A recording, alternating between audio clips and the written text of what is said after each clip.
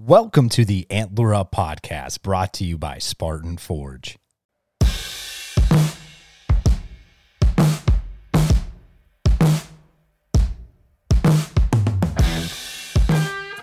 Black Rifle Coffee Company is a veteran-owned coffee company serving premium coffee to people who love America. Fall is upon us, and there's no better way to get fueled up before a hunt than with some Black Rifle coffee. Coffee legitimately tastes better after a day in the woods or after a successful hunt. Fuel your next adventure and purchase at www.blackriflecoffee.com and use code ANTLER at checkout to save 20% off your purchase and or with your first coffee club subscription. Black Rifle Coffee.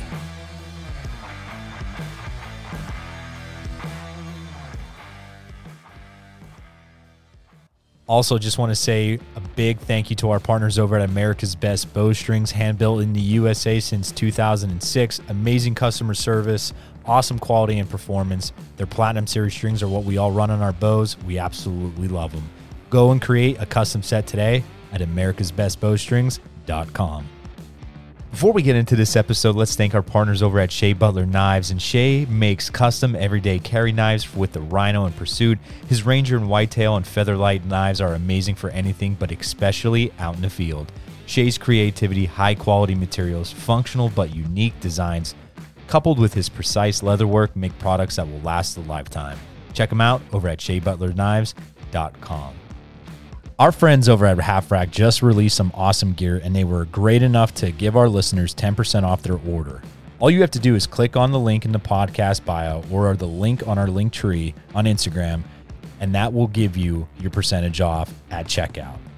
So get some of the highest quality hunting and outdoor accessories that will help you prosper in the field. Half Rack is aiming to be mindful of the past, conservation conscious, and evolve into the future. Thanks to our partners over at Tether. Tether makes premium saddle gear by saddle hunters for the saddle hunter. They just dropped some new gear like the MVP, which can turn your saddle into a 2-panel or just a more rigid back support. And also some new suspenders, so if your saddle tends to sag, grab a pair. And both items are retrofitted, so it doesn't matter what saddle or brand you have, they're going to work. Check them out at tethernation.com. Forged in combat and tailored for hunters, Spartan Forge stands at the nexus of machine learning and white-tailed deer hunting to deliver truly innovative and science-based products that save the hunter time spent scouting, planning, and executing their hunts. You can now take Spartan Forge with you wherever you go by downloading the mobile app. Enjoy deer prediction analysis, weather forecasts, historical data, detailed journaling, as well as crisp maps. It's time for you to make the most of your season and let Spartan Forge do that for you. Use code ANTLERUP to save 20%. Check it out over at spartanforge.ai.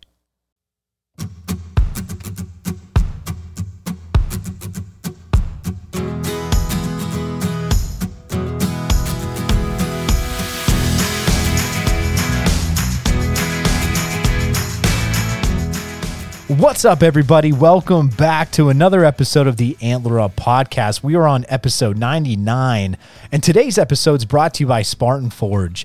And Dimitri and I, we were joined by our buddy Jim D'Agostino to share his opening PA rifle story where he was able to fill 2 doe tags. Then Dimitri and I talk about a buck that we have had history with for the last 3 seasons, from trail cam photos to archery season encounters. The book on this buck was closed on Saturday morning with Dimitri's dad getting a chance to take him. Lastly, we touch upon some of my very uneventful weekend stories. And also, just wanted to let you know real quick that on Friday, we're going to make a post about our big giveaway for our 100th episode that will be next week. Thank you, everybody. Enjoy this fun episode. Antler up.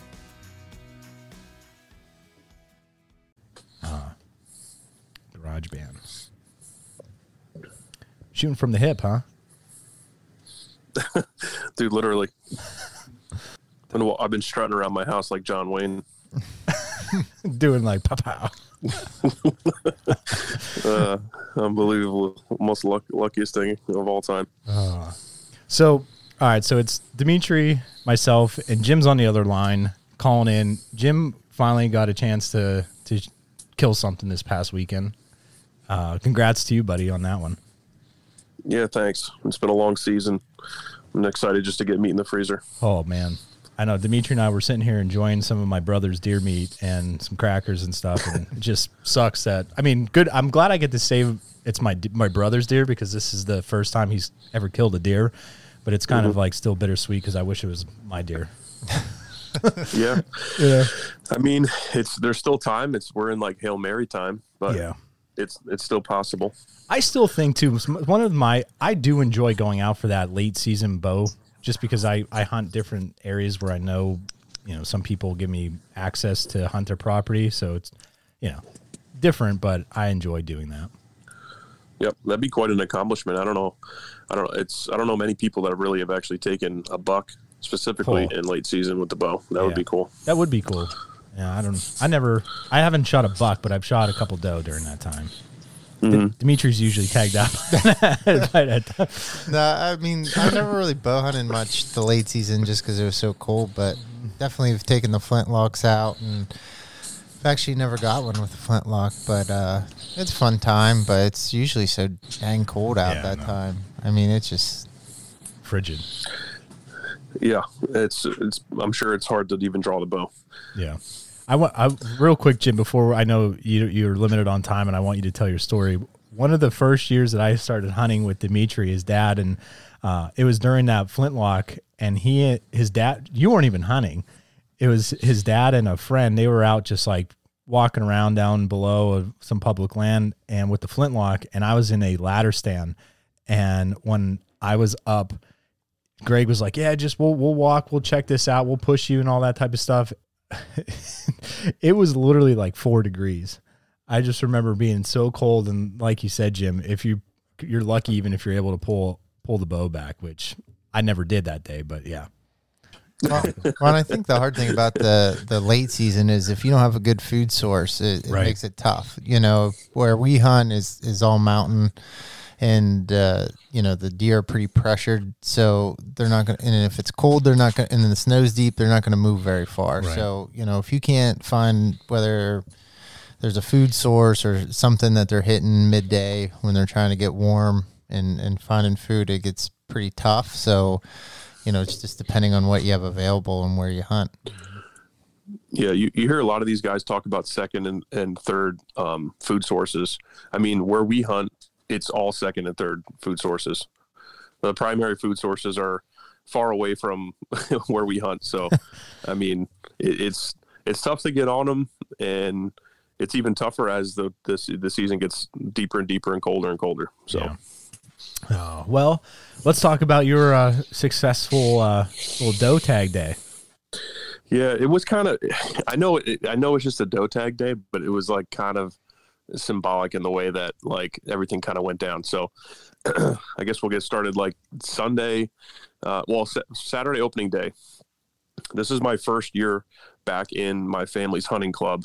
I took like a 5-year drought. 7-year drought because I went away to college and whatnot, and just life happened and got into other things. And our club is, it's only 15 members, and you have to there's a certain like waiting process to get in and get out. So once I got out, I kind of was stuck on a waiting list for a while, and finally was accepted back in. So now that I'm back in, the first place that I wanted to go was, my grandfather always sat under this old pine tree at the very peak of the mountain, at the top. Well, I call it the peak of the mountain, but it's the highest elevation point on that property that we have access to. So, and it's right at the edge of like a bedding area. He's looking down into like this. It's like a bowl. We call it the kettle because it's like a coffee kettle is like what it looks like. So you're looking down into this bowl, and it's just a wall of laurel bushes that butts up against like a big like acorn patch. So it's a nice transition point from like, 2 different terrain features, but it gets really thick, but then opens up to like some nice hardwoods, like I said, where acorns and things are. So food sources, open hardwoods, butted up against bedding area, really nice spot. And typically there's a ton of rubs and scrapes that surround that, which makes sense because the bucks are constantly circling and, scent checking that bedding area. So now that you have the lay of the land. Yep. Opening day, I bumped a couple of deer kind of walking in. I didn't really, it was still too dark yet to see like what they were, but you could hear them. They didn't blow at me or anything, but, as they caught my wind, I seen tails go up. Later on in the day, I had one deer come out of that bedding area. I put the scope up, and naturally it's a spike buck, so can't shoot him. So I had to watch him walk out of my life. That's what you have been encountering a lot up until that point, wasn't it? Dude, I'm telling you, they need to change the rule just for like one day. I'm not bashful. But anyway, so yeah, spike buck, had to let him walk. And that was it for my opening day. There wasn't a lot of shooting, and even in the surrounding mountains, you can count basically, on one hand how many shots that you really heard throughout the day. Yeah, which is odd. So naturally, it's kind of how the season's been going. It's been a grind. But I felt more confident waking up on Sunday morning because we woke up to some snow, and hunting in the snow is always fun. So I get out, again, sat under my grandfather's old tree, pine tree, which, every morning when I go out there and sit there, it's kind of like, I kind of feel like I'm sitting with him again, like I was a kid. He was like, my main mentor, taught me everything that I know. He's the reason why I hunt. So it was kind of really nice to just be back at home and be back under that tree and do the whole thing. So as the morning rolls on, finally I could see like the snow falling off of like the laurel bushes, right? Because everything's kind of snow covered. And I'm like, okay, something's moving through the woods finally, right? So about four deer. I think there was a fifth. Never really got like a good look at it, but 4 for sure. Poke out of this thing. I just see bodies moving through the trees. So I get the gun up. I'm head checking. Doe. Okay. Naturally, the first thing that you do is find a good, rest somewhere to like set the gun steady and pick out what I thought was one of the bigger ones out of that pile and ring a shot off. I see in my scope immediately that doe falls, like piles up instantly. Then the chaos breaks loose. So the rest of the rest of the little mini herd kind of like just scatter, and naturally they don't know where I am or where the shot came from or whatnot. So all they know is that one of their buddies just got like whacked. So these don't take off, and they're running literally right at me, like right at the tree, and so fast that it felt like a split second, but it was probably even faster than that. It was like light speed. Like the next thing I know, I'm trying to get these deer in the scope for another shot at another doe, and they're too fast. Like I just can't get them. It's like rabbits. So after I dropped the gun, and again, this is all like a fraction of a second, I dropped the gun down to try to like eyeball them to try to figure out what's going on. And one doe is like 30 feet from me at this point. So I swing around to the one side of the pine tree. As I did that, she sees me swing. So she leaps. And as she's midair leaping on an angle, I crack a shot off from the hip with my bolt action 30-06. And I hit her dead center square in the side, like center mass, perfect. And she piles right up 5 feet from the pine tree. And I kind of just sat there and like I dropped down to my knees, and I was just like, holy shit. Yeah. Like, did that just happen? And was like a second later. I started texting the guys in our little group chat, and then I FaceTimed you, and I was like, dude, you're not going to believe this. You're going to have to, and I showed you like the scene of the crime. And it was just the luckiest, most unbelievable, few seconds that I've ever had the deer woods. I mean, again, it was only doe, and that doe in particular was the smaller of the doe, but she's going to eat just as good. Yeah, well, and that was one of the coolest little shots that I've ever had on an animal. So, well, yeah, you go, like you said, man, what a trying season. And you go from no deer to 2 in a matter of seconds. Yeah. and again, to round out the whole, meaningful part of the whole thing is that, I did this is my first year back in my home club where I shot my first deer, the first time I was ever in the woods, even prior to being able to carry. I did it under my grandfather's old spot under his tree. it was kind of like, you know, I talked to my dad afterwards, and I was like, I could definitely see he was definitely smiling down because, you know, I put on quite a show for him right in his very spot. And, you know, I ended up, you know, that deer, I didn't even have to move. I went and got the other one and drug her up and, you know, cleaned both deer right there under the tree and just kind of took my time and made a nice morning out of it, tagging the deer and whatnot. So it was just that, to me, it was so perfect that the hunting season for me almost kind of ended that way because it's been such a grind. Yeah. So it just felt so good to, you know, bring things full circle. This is why we do it. We do it to eat meat, bring it home to our families, and to, you know, touch that special spot in our hearts with, you know, in this sport. So it was just, it really, I needed it mentally to get back on track, but it just worked out really nice. I think what's fascinating too about it though, Jim, is you get those doe tags because you normally hunt in that unit in different land, but you, like you said, you had the opportunity to be a member again. So it falls into that same, you know, unit for where you already had doe tags. So what the heck, and you went in that spot and it worked out. Yeah, definitely. I typically, in recent years, I've been hunting a lot of public land in that same area because I'm familiar with that mountain, and I've always ventured off that club grounds to the public side of the mountain. So again, like to your point, I always get tags for up there just to have them and never know what's going to happen. So, yeah, it worked out. Couldn't ask for a better day. Yeah. Now what do you, what's coming up this week? I know I can't make it. This week's going to be awesome. It'll be my first time since childhood. Also, again, this could be like the season for like the first historical happenings or something, you know. I don't know. Cherry's being popped in many different ways. I'm being reborn as a hunter, you know. You're going up north in Pennsylvania somewhere. Yeah, we're going northern Pennsylvania to hunt some game lands and do some deer drives like the good old days. There's going to be somewhere in the vicinity of 15 to 20 of us total.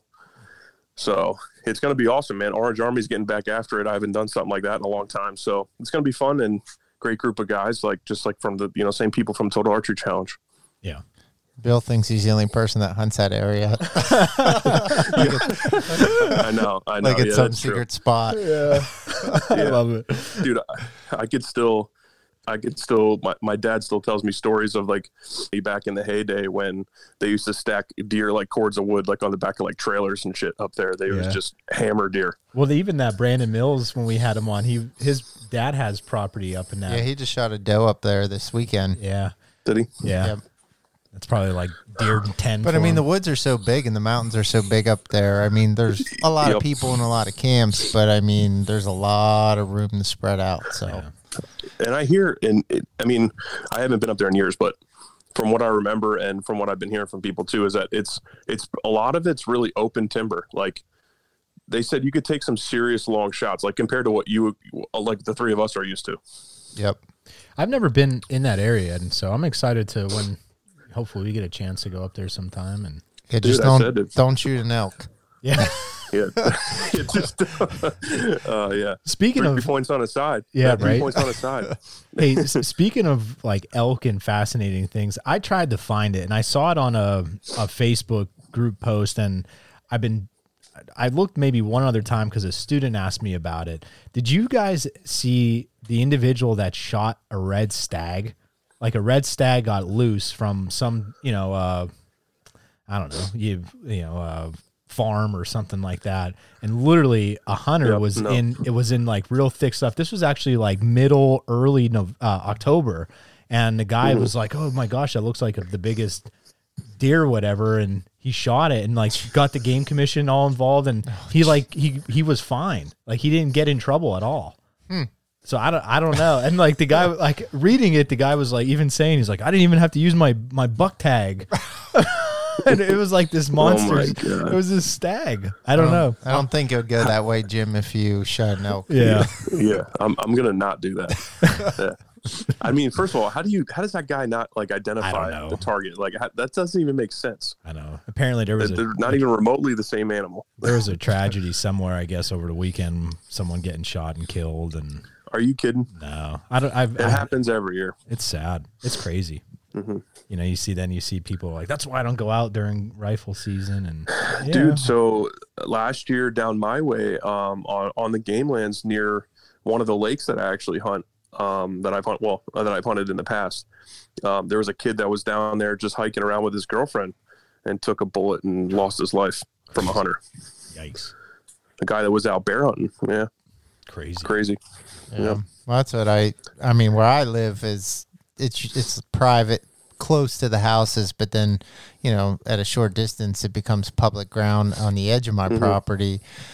You know, and you worry. I even told my wife, I said, I don't think Saturday I'd be playing downstairs, you know, maybe hang out upstairs. You just never know, right? You know, and like today, she texted me a picture of some guy, you know, we live on a dirt road, and, you know, it's pretty much a highway during hunting season, and there was some guy in all orange just walking up the road real creepy, and, you know, she's sending me Snapchats, and it's like, hey, this guy's like barely able to stand up, like, you know, he's creeping me out, he's stopping at the end of our driveway, and it was funny, she texted me, man, is the Orange Army weird? Such a proud husband at that point. She's using that terminology, but, you know, I said, well, it only lasts 2 weeks, but you know, and I think there's a few guys that, I mean, maybe more than a few, but give rifle season a bad rap, and, you know, we have to deal with it. But, you know, kind of like Jim was saying, I mean, there's so much tradition, and I feel like our generation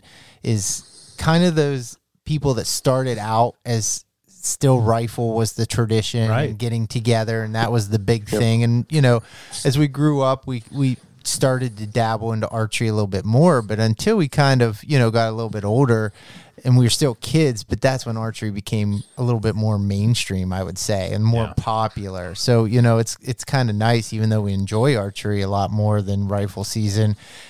It's like Jim said, there's those memories, right? You go out and you think, oh, I remember this and remember this during rifle season. And, you know, my dad and I were out hanging stands, and, you know, we're telling stories of when we got bucks back in rifle season, you know? So, you know, a lot of those things full circle, and, you know, you got to deal with some crap sometimes from other hunters, and, you know, but there is some good to it as well. So, you know, I think rifle season's gets a bad reputation, but there's also good that can be involved as well. Yeah. Rifle season will always have a special place in my heart. I mean, archery is like the rest of us here is my main passion and drive, and my favorite time of weather patterns and things like that. But rifle will always have a special place just because that's where it all began. Yeah. I like that, Jim. And I think too, I know you got to go, but kind of like Dimitri, what you said about the traditions. And Jim, you're going to hang out with the guys for your first time doing that. And Dimitri and I hope that maybe next year we could time it where, you know, we could come out. I know Bill offered it to us and greatly appreciate that, just with days off and other family stuff going on. Obviously, I won't be able to swing it and stuff, but, you know, there's always next year. There is always next year. Yeah. Everyone's put in a ton of time. I can't even believe that I was even blessed that my wife allowed me to go out for this last couple of days. So I'm thankful. So yeah, hopefully we can get, you know, the more the merrier. I mean, that's the other beauty of rifle season too, is that you could pile as many guys together as you'd like. I mean, everyone still has a fair shake. So it's going to be a good time for sure. Sweet, but and I guess to round out what I was saying before with the, you know, we made some really good points about, you know, safety and some tragedies and things that's happened with rifle season, and circling back to my whole John Wayne hip shot thing. You know, I'm not within several thousand of yards from any other hunter I know on that property, and we all discuss before we go out where everyone's going to be and things like that. So I kind of have like the free reign to kind of make shots like that if it ever came up. So, you know, I just wanted to point that out, that, you know, I still know my surroundings, and I don't want to catch too much crap on social media because, you know, we were just talking about bad things happening here. I am just shooting from the hip, you know? Oh, that's good. It was self-defense. Yeah.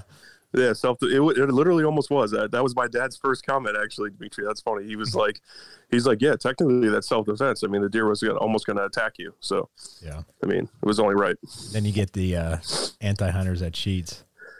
Oh, dude, yeah. So that was the other thing. I stopped at a gas station on the way home with my 2 deer in the back of the truck. And due to the, I don't have all the equipment to, process my deer fully because I don't have a grinder. That's really the missing piece of the puzzle. But so I called around, and a lot of the butcher shops and things in my area weren't open. So I had to, I was going to hang the deer up and put them on ice. So I stopped at the gas station on the way home, got a couple of bags of ice, and I had my, some of my camo gear still on. I had my orange vest was still on, my orange hat, and, whatever. So it was clear that, where I was. So I go into the gas station, and I'm standing there with my couple bags of ice in my hand, and there's a lady in front of me, and she kind of keeps turning back and giving me dirty looks. It turned another lady, keep giving me these dirty looks, and they purposely take their time to check out, and to the point where the guy behind the counter was like, hey, there's someone holding, ice, and he's behind you. And she kind of said to the guy, she's like, oh, he could wait. He's one of those Bambi killers. And I just kind of snickered, and I was like, whatever. Okay. Didn't pay it any mind or whatever. And then she kind of looked at me and was like, that's not funny.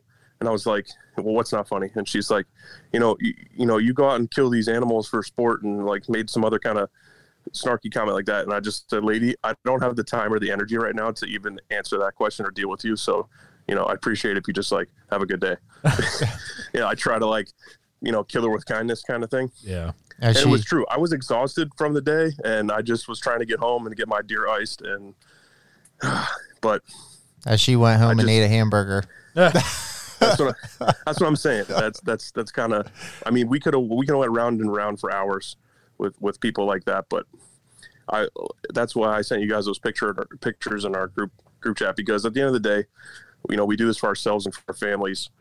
And, it was nice to come home. My wife and my kid had been, coloring or something or whatever, and made some little, congratulations daddy signs and put it on the doorway when I came in. So it was kind of, they're my little team that roots for me. So, and they love to eat this meat and cherish the deer that I kill, whether it's a giant buck or a little doe or whatever, we eat it all the same. So, yep.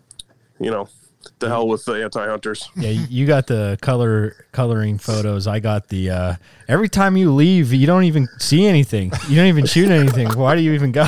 That's what I got. Dude, that was me all season too. So. I'm like, Nora's like, I would have shot him. I'm like, yeah, I know you would have. I should have had you come, kid.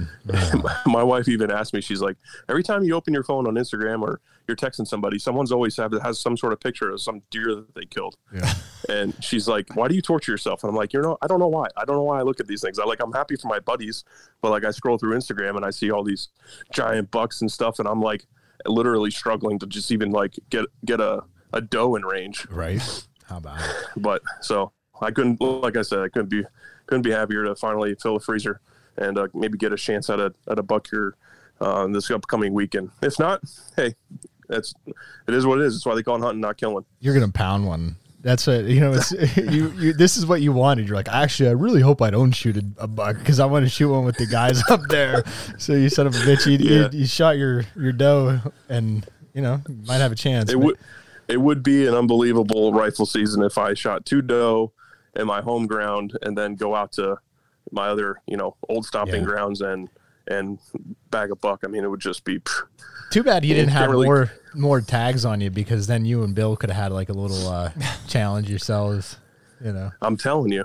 Well, actually, Billy's still has me beaten. I think we might have the similar number of tags between. We went to Delaware. That was 6 tags. Oh, geez. Which now is in the Soup Bowl. Yeah. And I had New York tags for myself, so I don't know how I'm going to be able to pull this off. That'd be another Hail Mary if I can get up to New York for the muzzleloader season, but we'll see. Yeah, that'd be cool, actually. It would be cool. All right, dude. Well, if you're anything else, you boys have a good bullhorn chat. Yeah, I'm going to go to bed. Get back to the family. Go to bed. Go to bed and go work your overtime. Yeah. So go check on the deer. The deer's still hanging out back, so I'm going to go make sure that the the coyotes and stuff didn't get at them yet. Yeah. All right, dude. So, all right, man. We'll catch you. Yep. Later. It is time for this week's Vortex Nation highlight.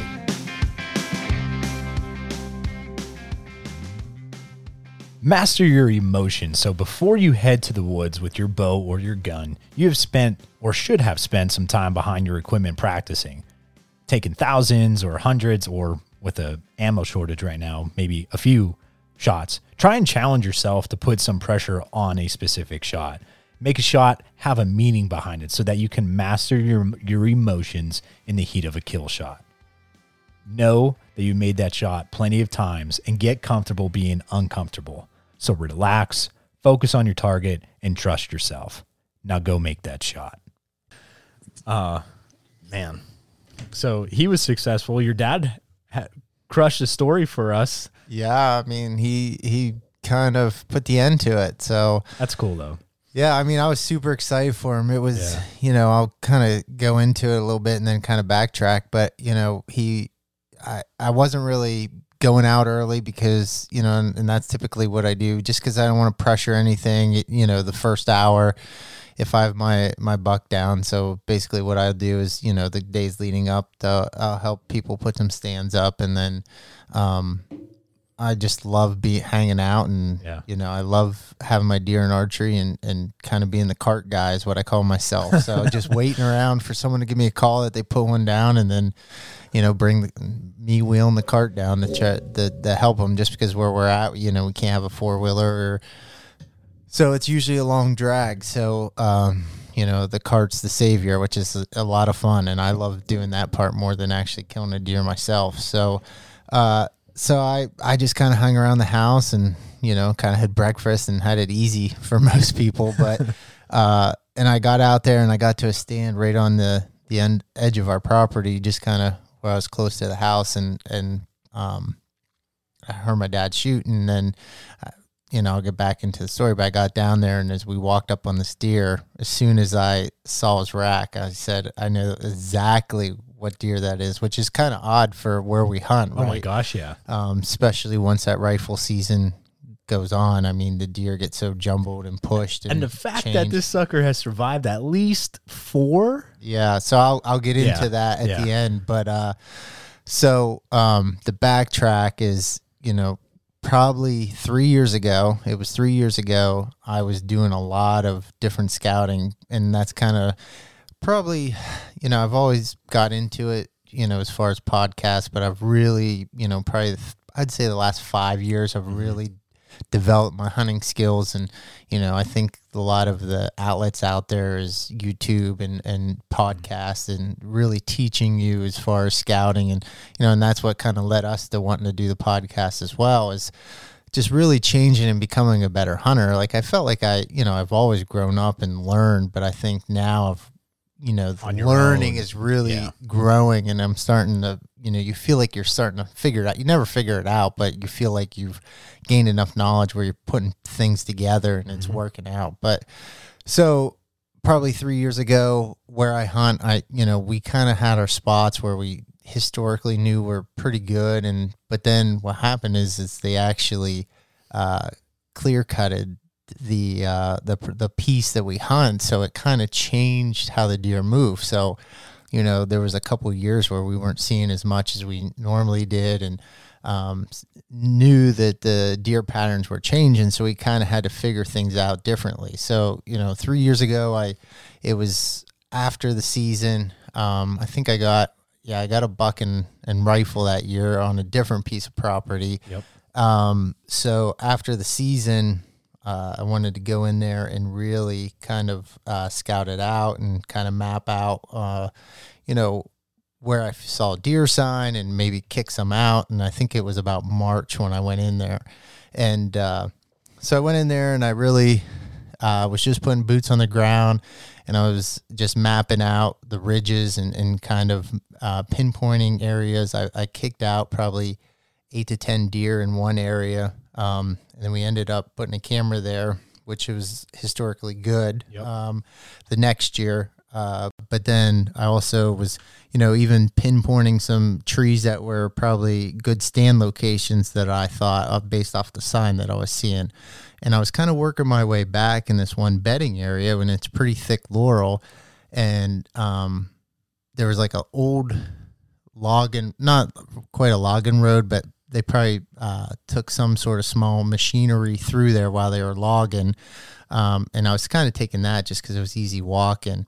And I looked down and I almost stepped on it, and it actually was a shed. And it was actually my first shed that I've ever found actually looking for one out. Yeah. Usually maybe you stumble upon one turkey hunting, or maybe I've done that once or twice, but this was the actually time I was looking for a sign in sheds and actually stumbled upon one. And it was a pretty nice 4-point side, small basket, but for our area, not bad, right? Exactly. Something that we would never pass up. No. So I figured it was probably a 2.5-year-old at the time, that last year.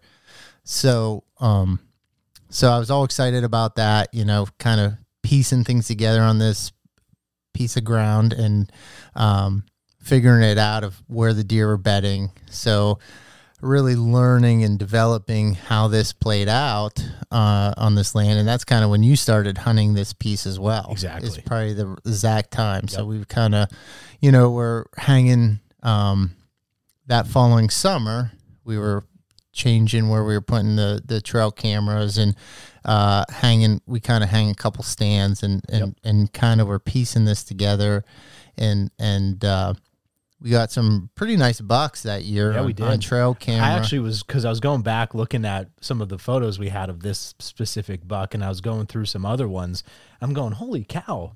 Like, there were some really nice, like that year, the year that you're talking about, which was, 2.5, 3 years ago, we didn't get a lot, but the couple that we did get, they were really nice bucks. Yeah, I think this buck, and then in the summer pattern, there was this buck was a pretty nice 8-point, and if you see the picture, he's not real wide, but his antlers almost go straight up. It's pretty unique buck once you see the antlers, and so there was a bigger 8, wider 8 that was hanging out with him. Exactly. And I think there might have been like a spike or 4-point as well. There was 3 of them living on this mountain that summer, and we were getting a ton of trail cam pictures consistently of this buck and the other ones as well. And then once the velvet shed, we got a couple pictures, and then it was they were gone.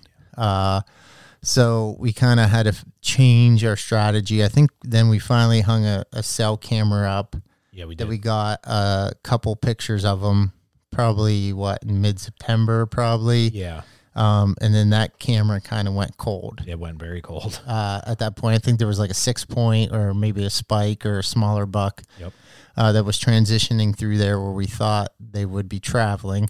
And we kind of hunted that top ridge a lot that early season into probably mid-October, right, with not seeing a lot. And that was last year, which this buck would have been what I thought 3.5 at the time. So he's a really nice 8-point and 3.5, which is pretty good for the area we're hunting. Yes. Anytime you have a 3.5-year-old, no matter the size, that's pretty good trophy if he made it 3 years through rifle season. I mean, just real quick to backtrack, not even to backtrack, but just to say, the first time that I hunted rifle, other than hunting rifle on a private club mountain where I normally grew up doing that was like my first experience doing that with you, just filling a doe tag.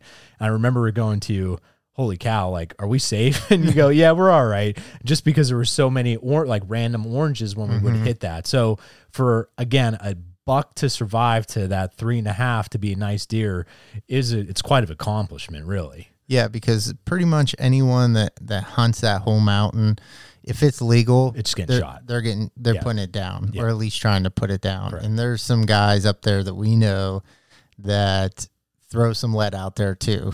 so that's the kind of just how it is. Exactly. And that's why we're not very picky ourselves, on that mountain, because you just never know. There's not a ton of deer. And, for them to age and get mature is very unlikely. Yeah. So last year we didn't see, I didn't see a mature buck until Halloween. Yep. And that was Halloween day. It was going to be really cold last year. So I dove back into this, basically probably within 50 yards of where I found the shed. So I said, I'm going to get back into this buck's bedroom. I'm going to kind of hang out on this bench and see if I can get him to transition coming back, maybe a little bit later since there was that cold front coming through. So I sat there all day. It was about 9:30, and I still didn't see a deer, and I was like, man, I can't believe it. I mean, I was in a beautiful spot, never hunted it before. There was no pressure, and it was about probably 5 after 10. I finally looked up, and here came a 6-point. Was coming along the ridge, and then it was with a spike behind it. And they came right along about 40 yards through some thick laurel. No shot on the 6-point. Probably would have shot them. But then they kind of worked to the ridge, which will kind of lead to my buck story next episode of, why I transitioned over there. But, and then those deer were hanging on that ridge. And then I saw another buck coming from the backside up over the hill, and here it was that 8-point. So came to meet those 3 bucks. I had those 3 bucks about 60 yards from me, just over the ridge. I could just see their head. I remember filming them, got some footage of them. Actually, I think it was the 6-point and the 8-point kind of sparred a little bit.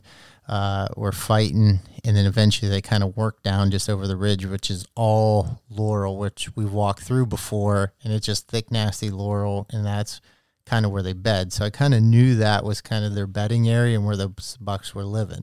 So it was the first time I've ever figured out where an actual mature buck lived, and then try to strategically plan off of that.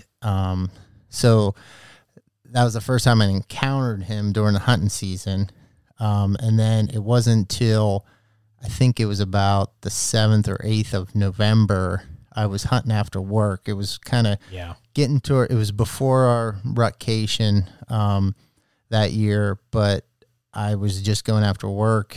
I got home probably about 4:15, and then a couple of days of the week, I had a stand out there that was pre-hung that I said, if I can get out there just for an hour, it's better than nothing. You just never know what happened. And he actually, probably about half hour before dark, I heard some does running down in the bottom. And then here he came chasing the does, came up over the hill. The does they came about 38 yards because they ran through. I ranged them. I set my dial because I said if he does the exact same thing, I have a perfect shot.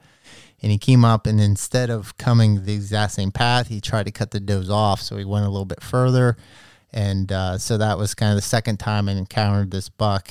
And he was at about 50, 54, no shot, obviously. And then just ran him off. And then eventually it got dark. Yep. And then during our rutcation, we were in a different location that there was a hot doe in there for a couple of days. And we were just seeing crazy action, which we talked about before on here. So we didn't really go in there until it was Sunday morning. It was going to rain. Yes, it did.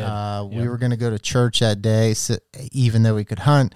So, but I went in there for the first hour. So I got in that same pre-hung stand that was a week before that I encountered him. I saw a deer probably about 30 minutes before or after light. Down in the bottom, and here it was him again. He was just kind of cruising that bottom, looking for those does again. And then about 10 minutes later, there was a doe and 2 fawns working the ridge, probably about 25 yards from me. And then he kind of spotted those does, started coming up over the hill. And then I had a smaller 6-point kind of cut him off, which was really weird. And then he didn't kind of want to shoo him off. So I don't know if that doe wasn't hot and he just kind of scent checked her and he was like, no, I'm just backing off because the wind wasn't blowing that direction at all. And then the 6-point proceeded to kind of go after the doe and push her around a little bit, but he just kind of jetted down off. So that was kind of the next experience I had with this deer. And then that night, same night, it was the next day. It was that Monday. It was the last day of our rutcation. The spot that was hot, that we kind of cooled off in the morning. We didn't see much. No, we didn't. So we went back to this location in the afternoon, kind of our last sit of the archery season, Hail Mary. I kind of went to the opposite side of the ridge, and then my dad and you went down into that bottom where he was, and you encountered him probably early that afternoon. Yes. Yeah. So and he was up top, and I just remember because I was down below, and I just saw a nice big buck coming right across, and that's when I was like, Greg, be ready because he's running your way, because he was chasing 2 doe. And I just remember just seeing a tall, big white rack just running through that laurel. And then were coming literally right at me. And then I saw him. I didn't see the doe until the doe just made like a total L. And once I saw them make that L, he made that L, and I watched him run on over. And I just remember going, all right. By the time, I would walk up, I mean, I'd be shocked if something else came down, and I just waited until the kind of towards that last light till I met up with your dad. And I mean, I don't know. I can't remember if he saw him. He did see him that night. He heard him running through after you saw him. Yep. And it was probably about a half hour before dark, and he saw him running at a distance. He actually grunted a couple times, and the buck ran right to him, and there was a little bit of a lip before, like a ditch. Yeah. While he was sitting, so the buck kind of ran through the ditch and then came up on the lip, which was only about 20 yards from him, but the buck was facing him, frontal shot, and my dad was about to draw, but he didn't want to take that shot, and didn't have opportunity to draw because as soon as he got up on that lip, he was looking right at my dad at 20 yards. So there was no shot opportunity. So he had an encounter with him as well. Yeah. And then that was kind of the end of our archery season. So kind of led into rifle, which I didn't actually hunt that area the first day, but didn't hear of anyone encountering them. Didn't hear anyone of shooting them. But then later in that rifle, I think you might have encountered them. Yeah. Probably, was it the end of the first week or the end of the second week? I think it was towards the end of the second week, because it was actually the day that my grandmother passed away. Because I remember going down there, and I remember texting you saying, hey, I'm down here. And I wasn't hunting. I was hunting on the ground. It was snowing, and I just, no one really probably cares about the story, but I grew up with my grandparents. Basically, I lived with them, and I was like, you know what? I just want to go out. I want to clear my mind and maybe shoot a buck, on this day. And these doe come shooting through, and it's in the area where we had that cell camera. Mm-hmm. The doe came through, and I was resting up, and I go, oh, okay. They were just moving pretty quickly, and it was through a couple real thick little trees. And then all of a sudden, just out of nowhere, he came, and he was moving, and I had the crosshairs like on him as he was running. And I remember texting you going, it just happened so fast, and I didn't want to just, like you said, like other people up there, just start tossing the lead. And I regretted it, but I didn't regret it. And I just remember going, okay, get on their track, see if you could follow them. Maybe you could like sneak up. So I was like, still hunting, just walking really slow and seeing. And I remember at one point I didn't hear anything, and I was stopping. I was glassing. I was looking. And all of a sudden, boom, I saw them going down, and they dropped down below that big side of hill where your dad usually hunts with, like in that one rifle stand up where he shot a couple deer. And I was just like, I'm not chasing them up over all that spot. And I just remember, all right, pack it in, just walk back up. It was just, I wanted to hunt the morning. And I'm pretty sure it was him, because again, it was that tall white rack, and really in that area, that was the only buck that we still kind of were seeing. Yep. Or we knew of. Yeah. So yeah, that was like the last encounter, I think, that we really. Yeah, probably the 2020 season. Yeah. So then, we didn't do a ton of, there was a lot of snow in February and March, and there was a lot of ice on the mountains. So we weren't really able to get out there and put a lot of boots in the ground. I know another spot we went out that one day, and it was just tough walking. It was. I was actually funny because some of those photos popped up in like my iCloud, whatever, just like some memory days. I'm like, what were we thinking? Because you're walking through probably a foot and a half. Oh, I mean, for me, it was up to my thighs. For you, it's your ankles, but for me, it was my thighs. Yeah, so we didn't get to do a lot of scouting. I didn't do a lot of shed hunting that spring as well. Especially too, I had a newborn, so I wasn't able to get out as much. And so letting into the summer, we just kind of did our traditional, get the cameras back out, get inventory. We had the plan of putting cameras out longer and kind of getting more inventory after Velvet, which we've never really done before because we were afraid of cameras getting stolen, and we kind of chanced it this year. I got one. Which is pretty good for everyone we had out, though. I know, I will say that. So, just led to, we didn't check them about once a month, so we let them soak for about a month and a half until we really started checking our cameras, and what we've talked about before, this is probably our best trail camera inventory we've ever had. And we had some really nice bucks. And again, I mean, this buck's so characteristic, there's nothing fancy about him, but as soon as you see his rack, that's him. Yep. He goes straight up. He's not real wide. He just swoops. Yep. He just goes kind of points straight up. And we had him consistently on our trail camera all summer into the fall. I mean, it was just almost every day, if any, every other day in the summertime when he was in Velvet. And then when he shed his Velvet, I wouldn't say he disappeared, but he was very less consistent. Yeah. And that kind of led us to questioning, where is he going? And I remember some of the podcasts we've I know I brought that up to some of the guests and trying to figure out how far is he traveling? We know exactly where he's bedding most of the year. His hunting season, some pressure, is he moving?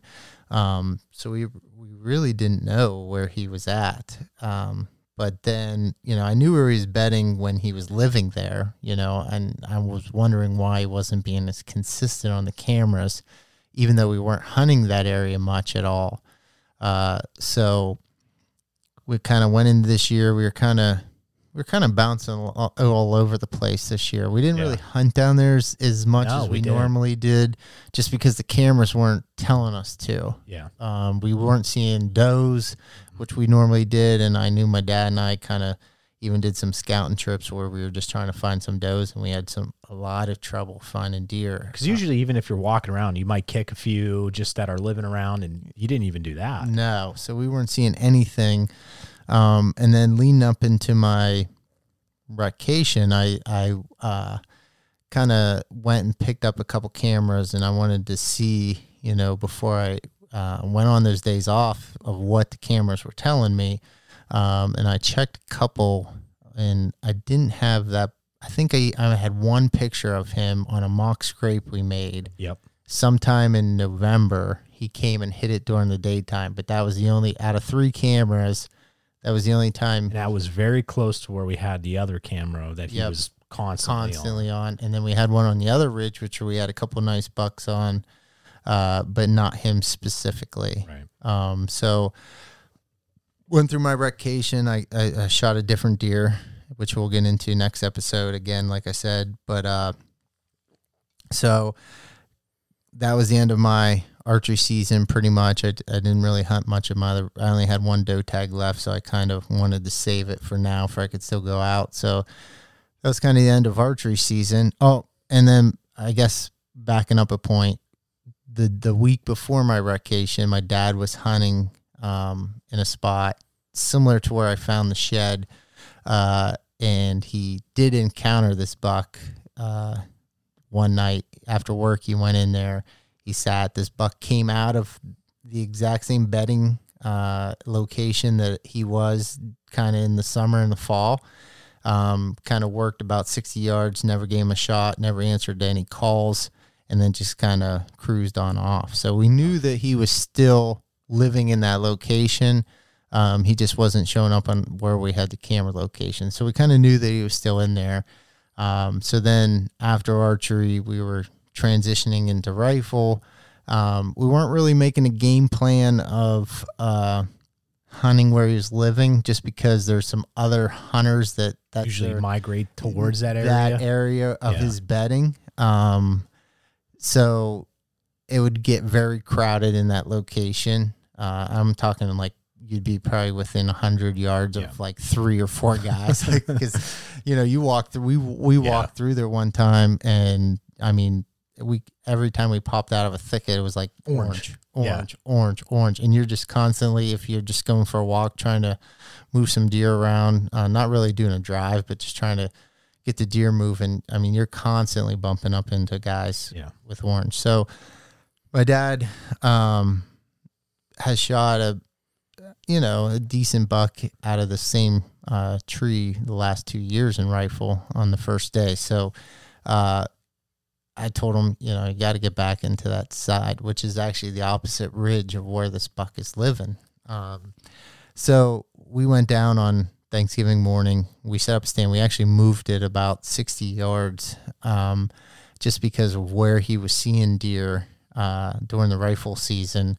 We wanted to kind of move it towards that direction because there were some deer he couldn't quite pick out or get a shot at because it was too thick. This kind of moved him a little bit closer, a little bit more opening in that location. So we went down, we found a tree. Once we got up, seemed pretty perfect. It wasn't going to be a far shot if he shot, but it was a good location. So we were pretty excited about it. And then the first day came, like I said, him and my uncle and cousin, they kind of worked down through before daylight. And like I said, I hung back. There's no point in me going down in there kind of disturbing anything, since I was just going to kind of hang out. So like I said, it got light out. I kind of waited, and then I kind of crept into a stand closer to the house just to kind of hang out, see what was moving, if anything was there. It was cold the first day, but we actually had snow. Yeah. We actually had snow here in central PA, which was nice. But the wind was howling. It was cold. And I remember I just got up in that stand. I was only in there like probably 10, 15 minutes. And I texted my dad. I said, "You seen anything yet?" And he's like, "Just 2 does came right under me at first light. And then that's it." I'm like, geez. And, there was nothing moving, and it was windy. And I just wondered if it was going to be one of those dead days. It just seemed like that, where nothing was going to happen. Yep. Just had that weird feeling. But then probably 10, 15 minutes after he texted me that, I heard a gunshot, and kind of on this ridge, it's kind of hard to tell where the gunshots are going, even though you would think that since there's 2 valleys that it would echo up one or the other, but you kind of don't have a good picture of where it's coming from. And I remember waiting a couple of minutes, and I texted him, and I said, "That you?" And he texted back, and he said, "Yeah, big buck down." And, you could just get all excited, and that's what I love about hunting. Like I'm almost, I like to kill deer, but like just the fact that someone you're hunting with gets one, and it's just as exciting as if you shoot one yourself. Like, I mean, there's that joy if you shoot one and harvest it, but I mean, just to me, of just being around people that get deer is just exciting to help them out and go up to it. I mean, I don't know, especially rifle season. That's just what I really enjoy. Yeah. Well, especially too, it's your dad. And I'll say this too, Dimitri, I honest to God, man, I swear I feel the exact same way because of, like, even when we didn't recover your deer, like, I was so fired up. I was so excited. I just remember calling you and be like, "That was, dude, I knew you shot." Even when your buck, I was driving back at home that weekend, and I was just like, I felt like I was also like just sad because I was so happy for you, but I was sad because I'm like, damn, I want to be there with him. And like I want to help you. I want to gut the deer. I want to carry, like resentment, like for myself, like I felt bad, but I was so excited. Like I just knew you shot something. And then same thing with my dad. Like my dad, I could picture him, we're standing in the garage and him going, "Yeah," he goes, "Man, I'm so sorry. I wish it was you." And I said, "Hey, Dad," I said, "Man, I'm fired up." He goes, "Yeah," he goes, "You seem more excited than me," but like, that's how I am. Like, like you said, you love to be around that because it's someone you care about. And it's just that history of, you grew up, like you said, that memory of rifle hunting, and here it is, your dad shot, a buck. It's just cool. Yeah. And it was nice because I called him and then I said, did you get one? And he said, yeah, big buck came up, and he said it was only about 20 yards from him, and he shot, and he said, it's a really nice buck. And he's like, I can see it laying down there, so I know it's dead. And I said, okay. I said, I'm going to get down out of this stand and just work my way down to you. And I said, I'll just take my time and kind of get down, and we'll take care of it, and then we can slowly get it out. We got all day. Yep. And that way we won't mess anyone else up hunting. And it was funny because as we were talking, we heard another shot, and he was probably the next closest person he knew of was my cousin. Yeah. And he said, that has to be Luke. And then he took another shot, and he's like, yeah, that was definitely him. And then probably about 3 or 4 minutes, there was another shot.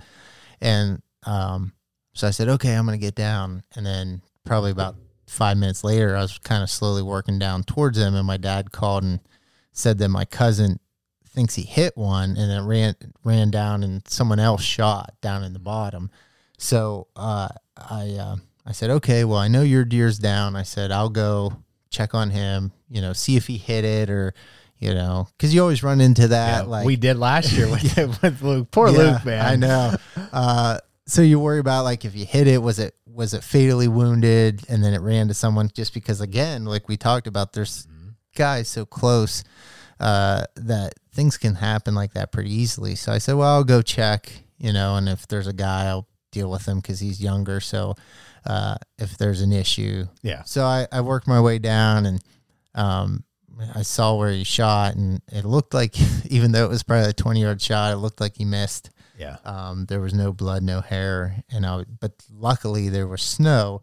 So you could kind of track where the deer went. I kind of walked down, and he told me where he shot the second time. And then after probably 5 or 10 yards after that, there was a little bit of blood. I'm talking micro specks of a couple dots, and kind of like in the footprints. And I kind of worked it down. I actually saw the other hunter that took a shot. I talked to him. It was actually a kid. I knew who he was. Super, super nice kid. And we kind of chatted about it, and I told him that my cousin shot it. And, he said it was stumbling coming down, and he wasn't going to shoot because he thought the deer was going to go down, and he didn't want to just finish it off, or, as it was going to die for someone else, which I was shocked that a young kid would say that, because most people would shoot it, put it down, and say, hey, that's mine. Yep. And then he said it was in some thick stuff, and it was just standing there. So he took another shot to try to finish it off. He said he didn't even know if it was legal, but he said if he would put it down, then he would just let whoever shot it first tag it. Then he went up to it, and it was still standing there, never fell or anything, and it took off up over the hill. And then so I said, well, I'm going to give it some time. I said, if it's hit, if it's fatally wounded, it will go up there, bed down, and then we'll come back and recover it. So, and he said, yeah, don't worry about it. If you're going to go track it, just kind of just walk by me. I'll be in my blind. Don't worry about it. Okay. And so I told my cousin, I said, okay, just go up and sit in your stand. I said, I'm going to go help my dad, and then we'll come back. So went over to my dad. He kind of showed me where he shot. I'm like, geez, you could have shot that with a bow. I mean, like I said, as soon as I got there, he said, we need to have this stand here for archery, because it's like I said, it's a thicket the whole way around on this ridge, but there's just like a 20 yards on each side of all directions in the stand of opening, where if the deer transitioned through, you'd get a decent shot. And he said this buck worked up through this thicket from the bottom, and it kind of came out, and he said it just kind of stopped at 20 yards. He had a 1/4 slightly, shot, ran maybe 15, 20 yards, and just piled up. And I'm like sitting there thinking, I'm like, well, where is it? And he's like, oh, it's just down over the hill here.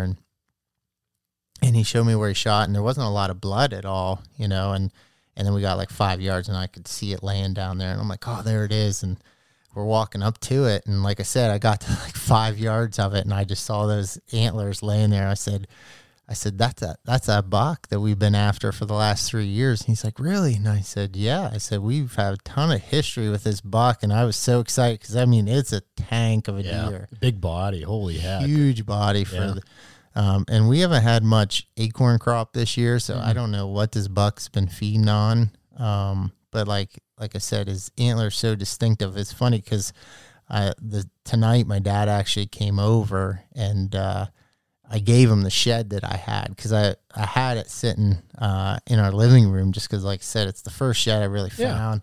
But I told him that I would give it to him. But like I showed him tonight, you can see even that main beam, just the way the thickness is, even though it's thinner than the beam now, like you just same features. Yeah.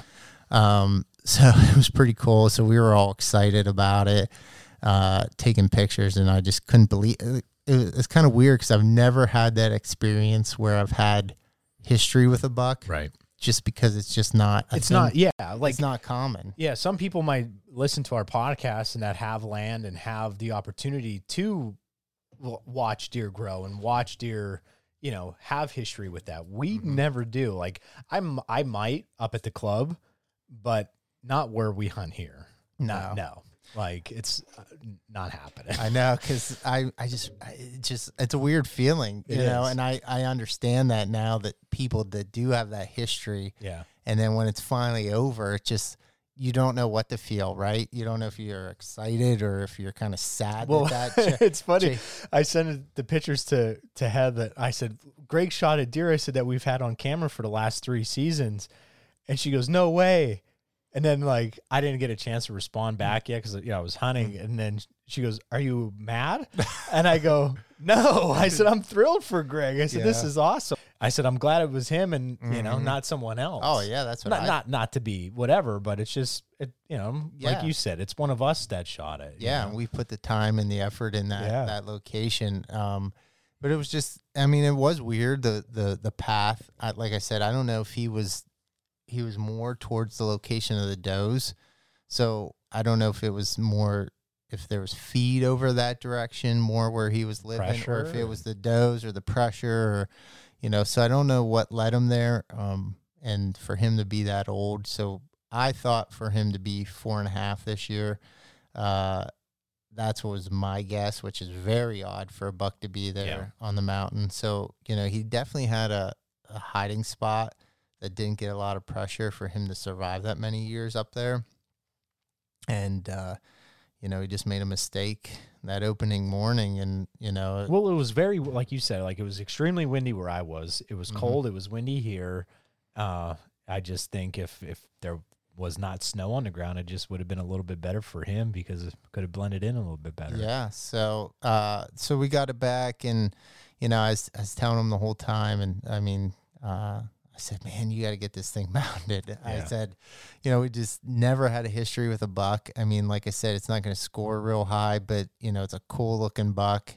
I said, you just never know if you're going to shoot one bigger than this, you know, and I said, it's just going to be cool to have on your wall, you know, and he agreed. And so is one of the guys we bear hunt with, he is a taxidermist. So he came up, and we hung the deer up, and he was going to skin it out for us so we wouldn't mess anything up. And he was tagged out already, so he didn't mind. And he came up, and I was telling him about the history and you know, finding the shed and how old I thought, and, you know, and he was like thinking about it. But then we took the antlers off, and he was checking out the skull and the teeth of the deer, and he thought the deer was 5.5. Okay. That was his guess. Like I said, you know, based off history, I thought 4.5. He probably knows a lot more than me. He goes, no, based off the thickness of that skull, I mean, I would probably deem it 5.5, which is crazy.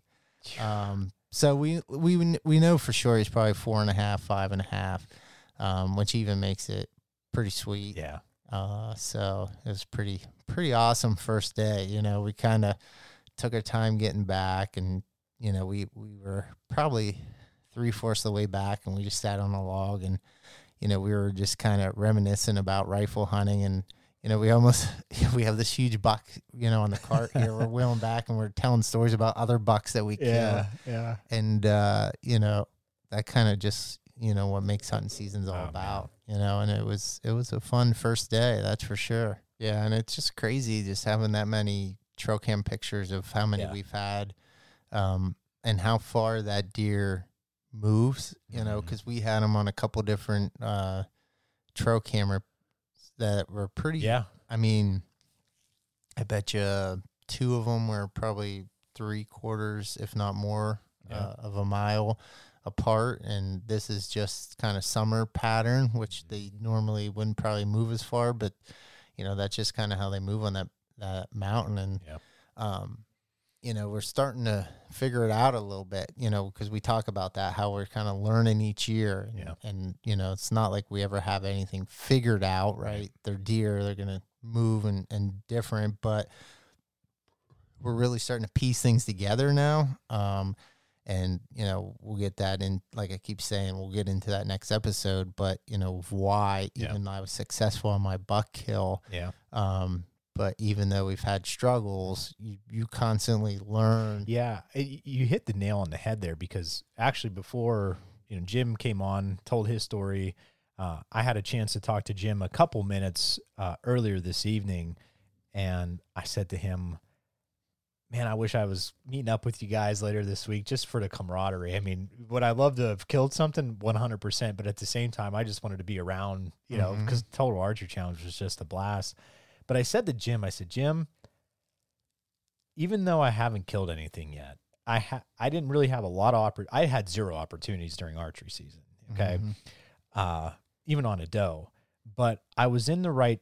I know this is going to sound like people are going to be like, dude, you're an idiot. But the cameras that I hunted a lot in or around, or I found fresh sign, maybe I just missed a deer by a day or a couple days, or just something along those lines. Like something was missing. However, I was in it. And kind of like what you and I were just talking about, of back at home, there's just a different spot where we're finding fresh sign, where my dad and I never thought to hunt, or 2 not necessarily 2 to look. And we've got a little bit more of information of finding things out that maybe have led to these bucks more living in this different spot. So not to say I am, just because I want to learn, I want to get better.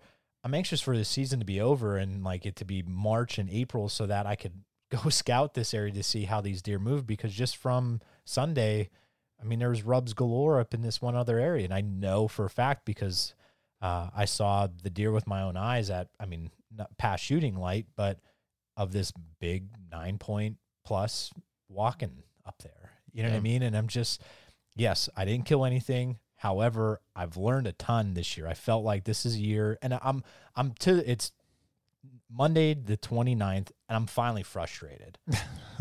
like before I was just riding it. I'm like, you know what? It is what it is. I had opportunities to go out and hunt. I was on, like, you know, I would get a good picture of a deer on Monday, and the next best win would be Wednesday. I would go out Wednesday. Nothing would happen. You know what I mean? So it's not like I didn't hunt. I hunted as hard as I could. With the opportunities I had. Just nothing came about. But again, like you said, Dimitri, I learned a ton, and I just felt like I figured out my system a little bit better. You know, we had Ryan on talking about you're got to get that woodsman, you know, attributes up. You got to just be able to understand how to move and just get those everyday woodsman attributes. I feel like I'm slowly I'm chipping away at that. And if that's a season that I need to chalk that up to this year, okay, you know. I don't know. And I think the best hunters out there, I mean, they're just not satisfied each year, right? Yeah. I mean, you could easily, if you have a good year, right, you kill a couple of deer and you could just say, oh, I got this thing figured out. I'm just going to do similar things next year. But that's probably not the case. Not if you hunt pressured public land. You know, you can go do the same things year after year. You might have some good years and some bad years, but you know, if you want to get better and improve, you got to stay hungry. Yeah. You know, and it's easy to do that when you don't kill anything, right? Yeah. Because you're like, next year I'm gonna do better. I'm gonna do better. But if you have success, you know, and you think the deer are gonna pattern and move the same way, well, that's probably not the case. So you really gotta just kind of find that motivation year after year to kind of continue learning, to continue growing, and kind of refigure things out, which you might have to do. Yeah, and not to backtrack, but just to talk about my cousin's deer, because I kind of let a cliffhanger there. So once we got my dad's deer back and kind of got it taken care of, we wanted to give that deer time, so we went back. It was after lunchtime. We picked up the blood trail. Like I said, it was probably, 30, 40 yards. We found just kind of a couple sprinkles of blood. You know, with the snow, that's not really much at all. Yeah. I mean, if it was probably leaves, we probably wouldn't have seen really any blood at all. We picked up the track and probably trailed it maybe another 30, 40 yards. And I'm talking one pin drop of blood in the tracks for 30, 40 yards. So not really any blood at all. Yeah. He must have flesh wounded. I mean, must have just barely grazed the deer. Definitely not a fatal hit. Yeah. And we tracked it up over the hill, down over the next ridge. We were just really going really slow, really stealthy.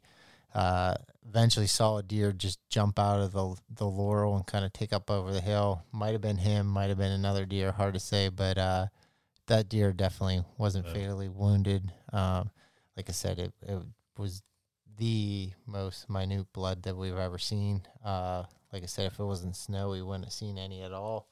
So that was the story on that. Nothing too significant, but you know, to go off of that, I mean, I put him where we were seeing a couple of those bucks where I saw a lot of does when I was scouting at the end of the archery season, and then we checked the camera, and then I kind of goofed and didn't check both folders on the camera, but then you checked it, and after the season, and there were some nice bucks going in where the does, and I think that's another moral which we can get into more when we talk about archery next episode.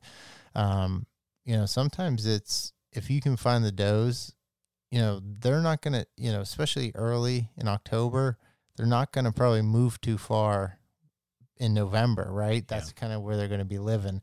And that's where you kind of need to be in that rut, So, you know, sometimes getting trail camera pictures of does consistently through the year is just as important as finding those bucks, you know, for the later rut season, right? And that's where we're finding a little bit more success. And if we find those does, we're finding bucks at that time. And I think that's going to be a strategy moving forward for us. Yeah. Especially with the areas we hunt. Absolutely. Well, to wrap it up, I will say for my 2 day of hunting over the weekend for rifle season, it was not eventful. It was the kind of, the way the season's been going. Saturday was extremely windy back at home. I mean, I'm talking 13 miles an hour to 10 at the lowest. I know it doesn't sound like much, but up there, those deer, I said this to Dimitri, when people think about rifle season and deer running all over the place, this is not the case up there. There's not a lot of people moving. It's basically archery hunting still, but with a rifle, and the deer are moving in their natural ways unless somebody's moving. And Saturday I didn't see anything. I didn't see a bird until 4:00. So thank goodness I had some Black Rifle coffee and a lot of beef jerky and some fruit with me. And then Saturday night I looked and we saw that we were getting some snow. And I said to my dad, hey, the wind is dying down to basically like nothing. I said, those deer are going to go down to the bottom. They're going to feed. They're going to work their way back up, especially with the snow. I'll see them moving. Hopefully I get a shot opportunity. And where I hunt, you're not allowed to shoot a doe. So it's either buck or nothing, which is it's tough. I get it. But it was about 7, a little after 7. Boom, right where I was staring, I saw a ton of deer coming up. It was a nice small herd of doe. A couple does, about 8, and saw a couple more later on. And then my dad just slowly walked around and around the other side that we normally didn't hunt. Last year I hunted it a little bit and I saw a couple deer, but because of cameras this year were telling me to stay where I was 2 years ago. I didn't get a chance to go on that other side, and so that whole other side was basically left alone. And my dad's going, "You should see the tracks over here, blah, blah, blah, blah." He kicked out a couple deer, but nothing came down my way except a coyote. Didn't get a shot because it was through thick stuff, and it was moving way too fast. I'll admit I'm not as proficient, quick with a rifle, as some people are. So I didn't get a shot opportunity. And by that point in time, we worked our way back up, stayed up top for a little while, and called it a day, basically. And I drove home. So very uneventful. Jim told his story. I was super pumped, kind of like what we were just talked about earlier. When he called your message, I was excited, and I called him because I was I want to hear the excitement. That's where I'm at. Again, I could finally say I'm finally frustrated, but at the same time, just hearing stories about my friends, it cheers me up more than you think. So I'm excited about that. So, but yeah, next week we are on episode 100. Holy cow, man. Crazy. I never thought that. You thought that would have lasted that long? No, I wouldn't have. No way in hell. So I just, Dimitri, on behalf of, one thing, he knows, but he means the world to me, and for all that he does, and his family, and Mike and Jim, and just all you listeners that do listen. And I know most of you are my friends and our friends, and it just it's awesome that we get a chance to just do this and talk hunting once a week at least, and twice a week when we're lucky, and especially our loved ones, because I know for the most part we probably drive them nuts just talking about deer 365 days. But man, it's been a whirlwind, 100 episodes. So to our thank you, I hope we could give one. We thought about it. I still think we'd just give the big package. I think so. Just to make it easy on us for shipping and all that type of stuff. We're going to do a big giveaway. I brought it up in one of the exit or beginning of our last week's podcast, but we have thank you so much to all our partners and people that believe in what we're doing and help us out. And whether it's the podcast and just anything and everything, just thank you from the bottom of our hearts. But we got Tethered with a Phantom saddle. We got Black Rifle Coffee. We got Vortex, some swag from them. We got Rec Broadheads, which are their fixed broadheads. Awesome head. I actually let a friend shoot one of their mechanicals, and they're awesome. They're great, and did a job pretty easily and handily. What else we got, Dimitri? We got a bourbon barrel, grunt tube to give away, custom. We have something. I have to look. We have a bunch of stuff, man. Also, we're gonna give away one of our Antler Up hats that we have left hanging around. So be on the lookout for that. We're gonna post probably this Friday some details about that and do a giveaway for maybe a couple days into December after the 100th episode, so people could see it. So yeah, so there we go. We're getting down to the thick of things, everybody. We're getting down to the final days of, I guess you could call it the regular season. Regular archery's done, obviously, and we got rifle season winding down already, even though it just started. It's not very long, so 2 weeks. And then day after Christmas is the flintlock and extended. So, yeah, best of luck. If you're still hunting, still like me, still struggle busting it, hitch a ride, I guess, put that quarter in, and here we go. But kind of stealing the words of our boy Bill, the best is yet to come, I guess. And whether that's killing something or it's, again, learning during the off season with your scouting, it's the best is yet to come. So best of luck to everybody. Thank you for listening. Till next time, Antler up.